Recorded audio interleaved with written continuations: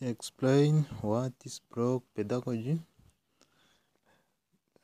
Here we are going to divide the word block pedagogy into two parts, whereby first we have to define the word block, which we can define as a platform where writer or a group of writers share their view on an individual subject, while pedagogy can be defined as a method and practice of teaching which encompasses teaching style,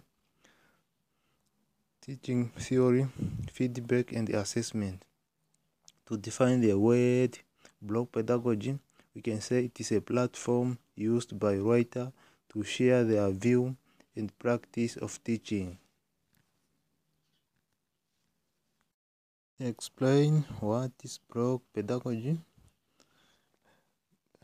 Here we are going to divide the word block pedagogy into two parts, whereby first we have to define the word block, which we can define as a platform where writer or a group of writers share their view on an individual subject, while pedagogy can be defined as a method and practice of teaching which encompasses teaching style,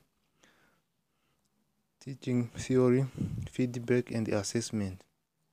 To define the word block pedagogy, we can say it is a platform used by writers to share their view and practice of teaching.